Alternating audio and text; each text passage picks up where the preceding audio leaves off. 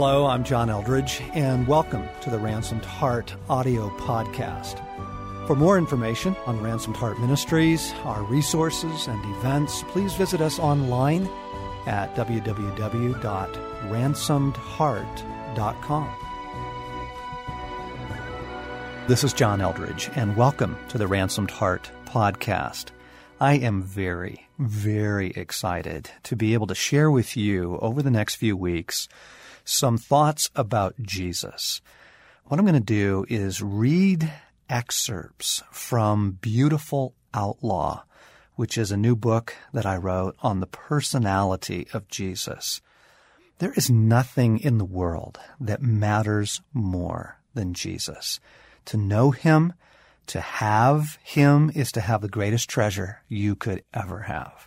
And so it follows that our enemy's greatest work is to keep us from knowing Jesus as he really is. And he's been very effective in this over the centuries, presenting to the world distorted images of Jesus. You know what I'm talking about. Bizarre religious depictions of Jesus, or just strangely spiritual. What we have lost is the personality of Jesus, and reading the Gospels without his personality, without knowing what was in his voice, the twinkle in his eye, without knowing what he was actually like, you get a pretty strange figure doing strange things. It's like watching television with the sound turned off. And so what I want to do is unpack the personality of Jesus, his playfulness, his cunning, his fierce intentionality, his joy, his incredible, scandalous generosity. You are really going to love this. And so let's explore Jesus together.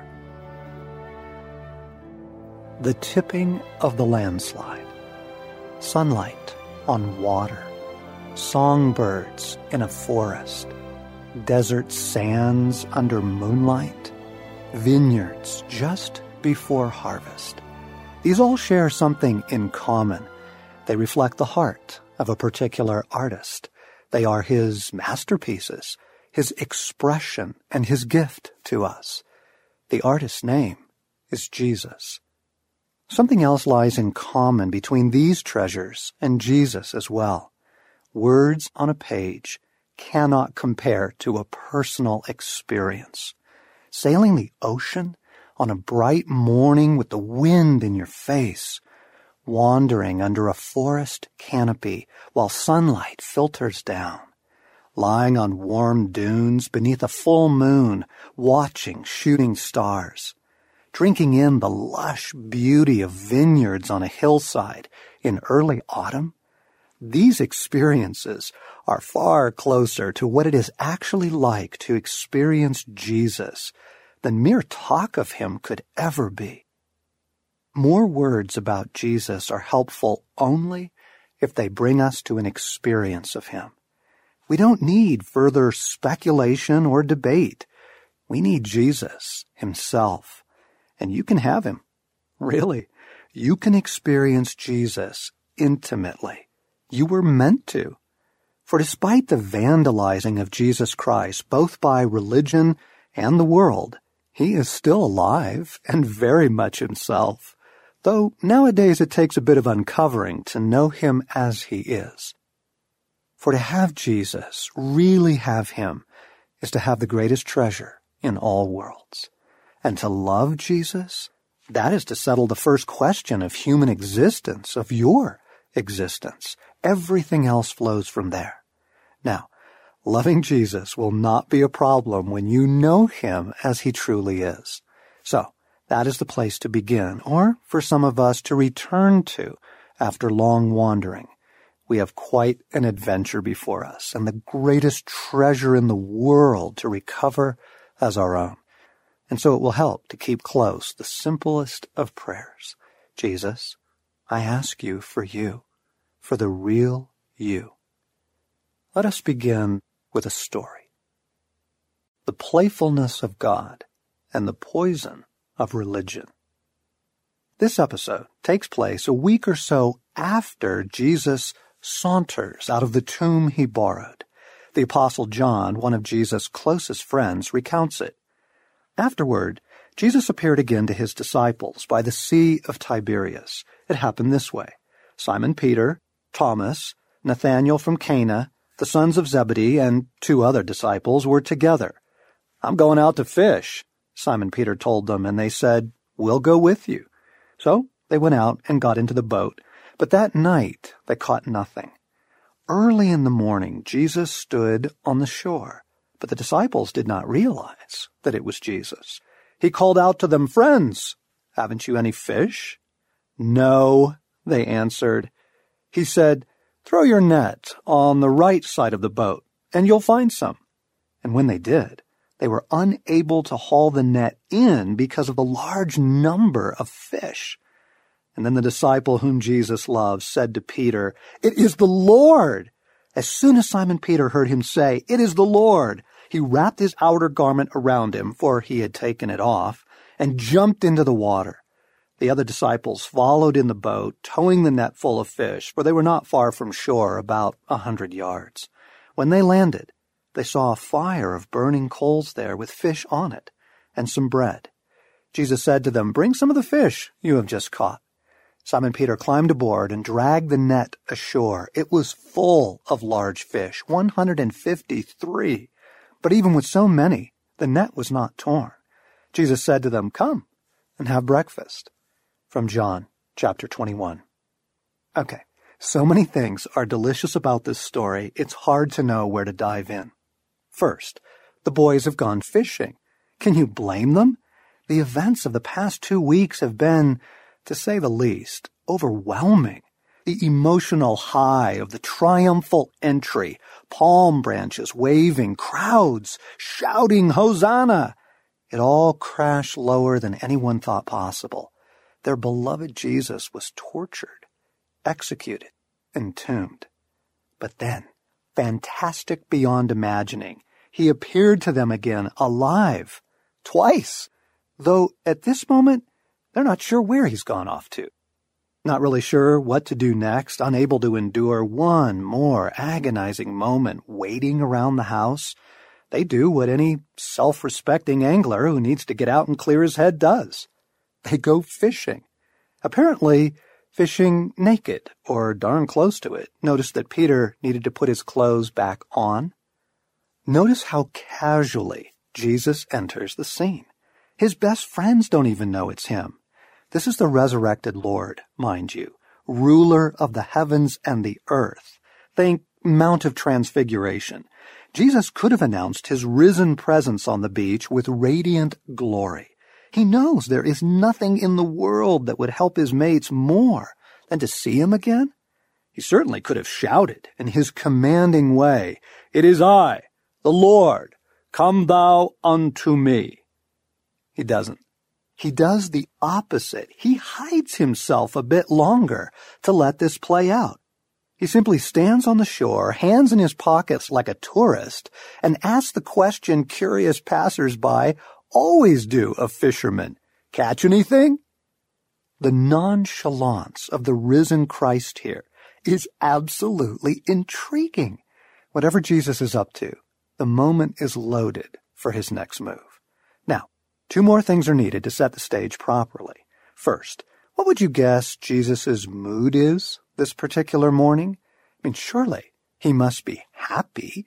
The man has conquered death, ransomed mankind, been restored to his Father, his friends, and the world he made forever.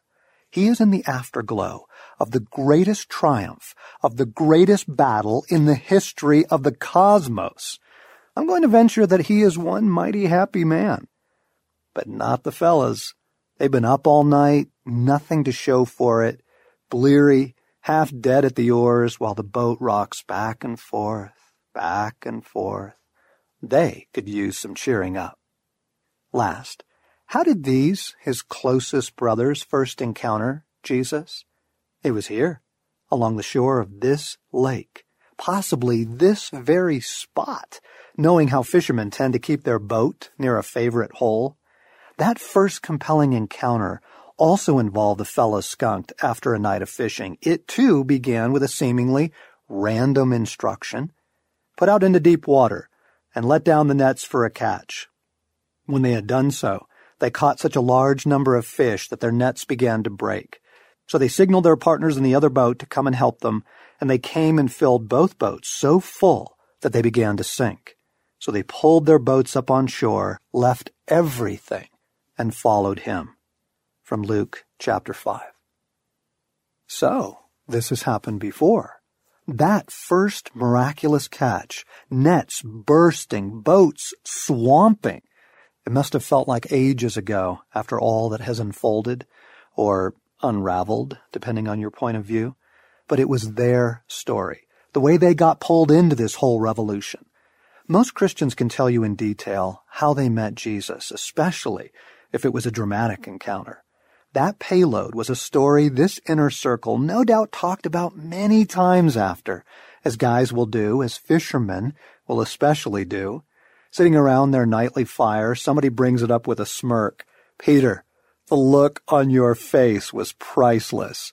And then, imitating Peter's reaction, "Go away from me, Lord, I am a sinful man." And they all fall to cracking up about it again. My buddies and I used to make an annual fishing trip to the eastern Sierra Nevada. Though our catches might not have been miraculous, we did haul in a scandalous load of fish, and in classic man fashion.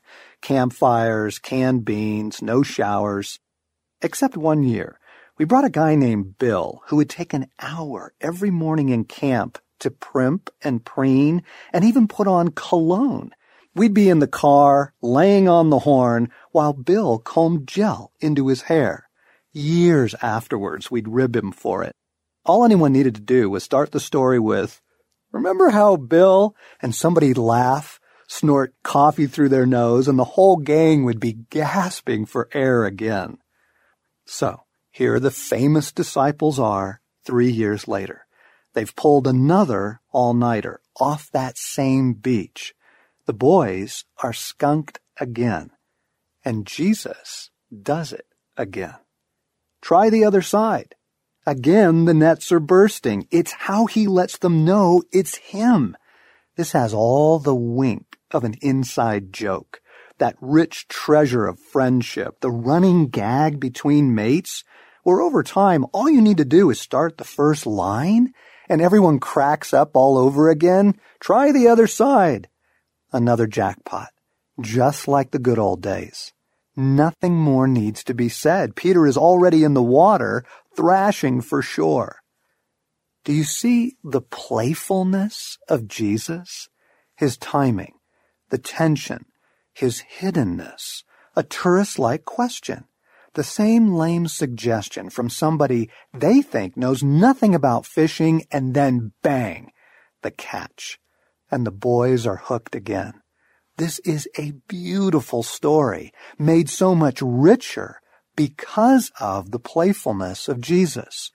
And by the way, that little detail that John tosses in, that the catch was 153 fish precisely, that too is a beautiful touch.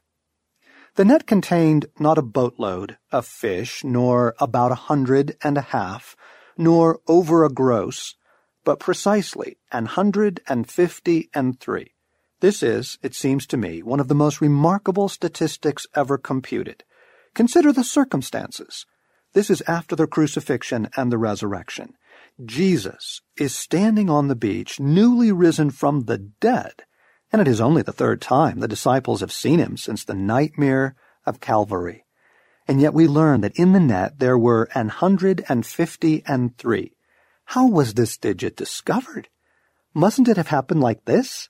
Upon hauling the net to shore, the disciples squatted down by that immense writhing fish pile and started tossing them into a second pile, painstakingly counting 1, 2, 3, 4, 5, 6, 7, all the way up to 153, while the newly risen Lord of creation, the sustainer of their beings, he who died for them and for whom they would gladly die, stood waiting, ignored, till the heap of fish was quantified?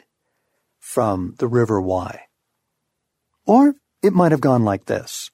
These retired fishermen, overcome with the joy of seeing Jesus, leave the writhing pile where it is, fully intending to get to it right after breakfast. Having had the cookout, which Jesus grilled, by the way, one of them says, "Well, we got to get that catch counted up." And a second says, "Yep." And Jesus, reaching for a last bite of roast tilapia, says, "There's 153. The boys smile at one another, realizing, oh yeah, right, we've got Jesus back. Any way you look at it, it is a beautiful story. Playful, funny, so human, so hopeful, so unreligious. And it is that particular quality that gives the passage its true character and gives us an essential for knowing Jesus as he really is. The man is not religious. If he were, the story would have taken place in a religious setting, the temple, perhaps, or at least a synagogue, and Jesus would have gathered them for a Bible study or a prayer meeting. Jesus doesn't even show up at the temple after his resurrection. He's at the beach, catching his boys fishing, filling their empty nets, and then having them to breakfast. Now, why does this interpretation of the story both relieve and trouble? The relief comes in like a sea breeze on a muggy summer day, suffocating with the smell of mud and dead fish, because it is an answer to a question we didn't dare ask. That God himself knows how and when to be playful with us. It's like a breath of fresh air.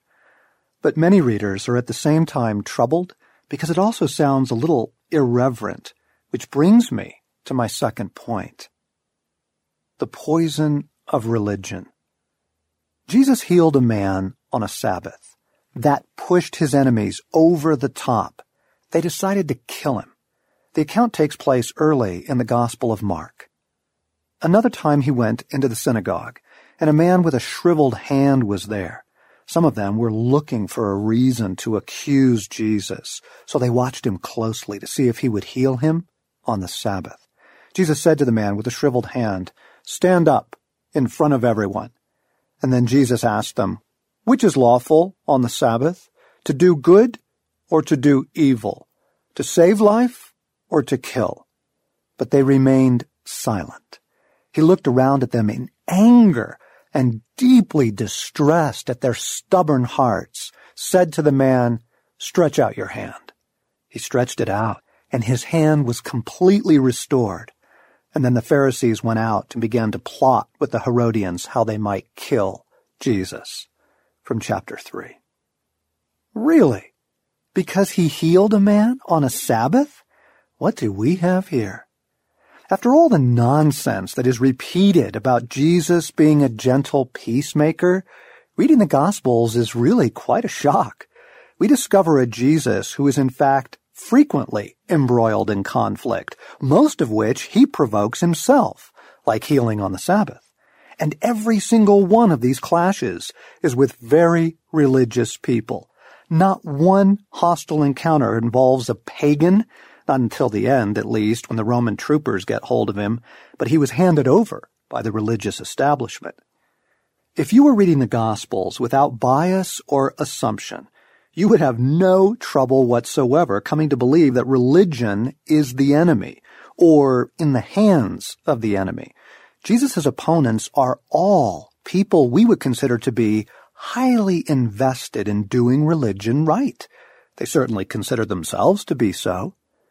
You will want to keep this in mind if you would know Jesus really. For to come to know Jesus intimately, as he is, as he wants to be known, is to release a redemptive landslide in your life. There will be no stopping the goodness.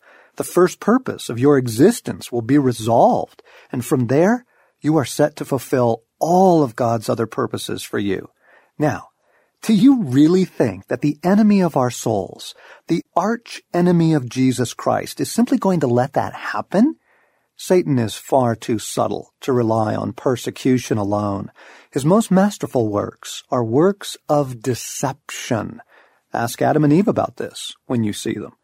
So, The deceiver deceives by means of distortion, and his favorite tool is to present a distorted Christ, not so blatant as a bad fish, but through the respectable channels of religion. Consider this one piece of evidence. Millions of people who have spent years attending church, and yet they don't know God. Their heads are filled with stuffing about Jesus, but they do not experience him, not as the boys did on the beach. And there are millions more who love Jesus Christ, but experience him only occasionally, more often stumbling along short of the life he promised, like Lazarus, still wrapped in his grave clothes. Can anything be more diabolical? If you sent someone you loved to school for a decade, and yet they remained illiterate, how would you feel about the education? If you referred someone you loved to a doctor, yet despite years of treatment, they not only failed to recover from their cancer, but contracted HIV, hepatitis, and gangrene, what would you have to conclude about the treatment? I am not making accusations. I am stating facts. There are noble churches and movements bringing Jesus to us, but alas, they are the exception, not the rule. Jesus healed a man on the Sabbath. His enemies decided to kill him. Do you really think that's over? Why would that have ended with the time of Christ? I mean, really now, it would be just a little arrogant for us to assume that we could not fall under the same religious haze. And thus George MacDonald, that old Scottish prophet, asks, how have we learned Christ? It ought to be a startling thought that we may have learned him wrong. It is a startling thought. That must be far worse than not to have learned him at all. His place is occupied by a false Christ, hard to exorcise. Hard to exorcise indeed, because religion gives the impression of having Christ, while it inoculates you from experiencing the real thing. Most wicked. If you want to destroy an economy, flood the market with counterfeit bills. So, the Apostle John gives a last word of warning. Dear friends, do not believe every spirit, but test the spirits to see whether they are from God, because many false prophets have gone out into the world. This is how you can recognize the Spirit of God. Every spirit that acknowledges that Jesus Christ has come in the flesh is from God. But every spirit that does not acknowledge Jesus is not from God. This is the spirit of the Antichrist, which you have heard is coming and is even now already in the world. This is how we recognize the spirit of truth from the spirit of falsehood, from 1 John chapter 4. A mighty important caution, but I'm afraid we read it with the same attention we give to the average pre-flight safety demonstration in the event of a water landing. So, let's take it piece by piece. John says there is a spirit of truth, that would be the Holy Spirit, and a spirit of falsehood, which he calls the spirit of the Antichrist. He laments that many deceivers have infiltrated our world, animated by this spirit of falsehood. A sobering picture. And he urges us to pay close attention, because that spirit works by presenting distorted images of Jesus. Now, if John didn't think you could fall prey to it, he wouldn't have warned you about it. Before the ink was dry on the Gospels, the young church was swimming in this stuff. Now let me make this perfectly clear. The spirit of falsehood is often a very religious spirit. How else could it sell its deceptions? Over the past 2,000 years, it has flooded the church with counterfeit currency. I'm not talking about only the blatant stuff, the Inquisition, witch trials, televangelist scandals. Such repugnance does cause the world to turn away in disgust, a very effective technique.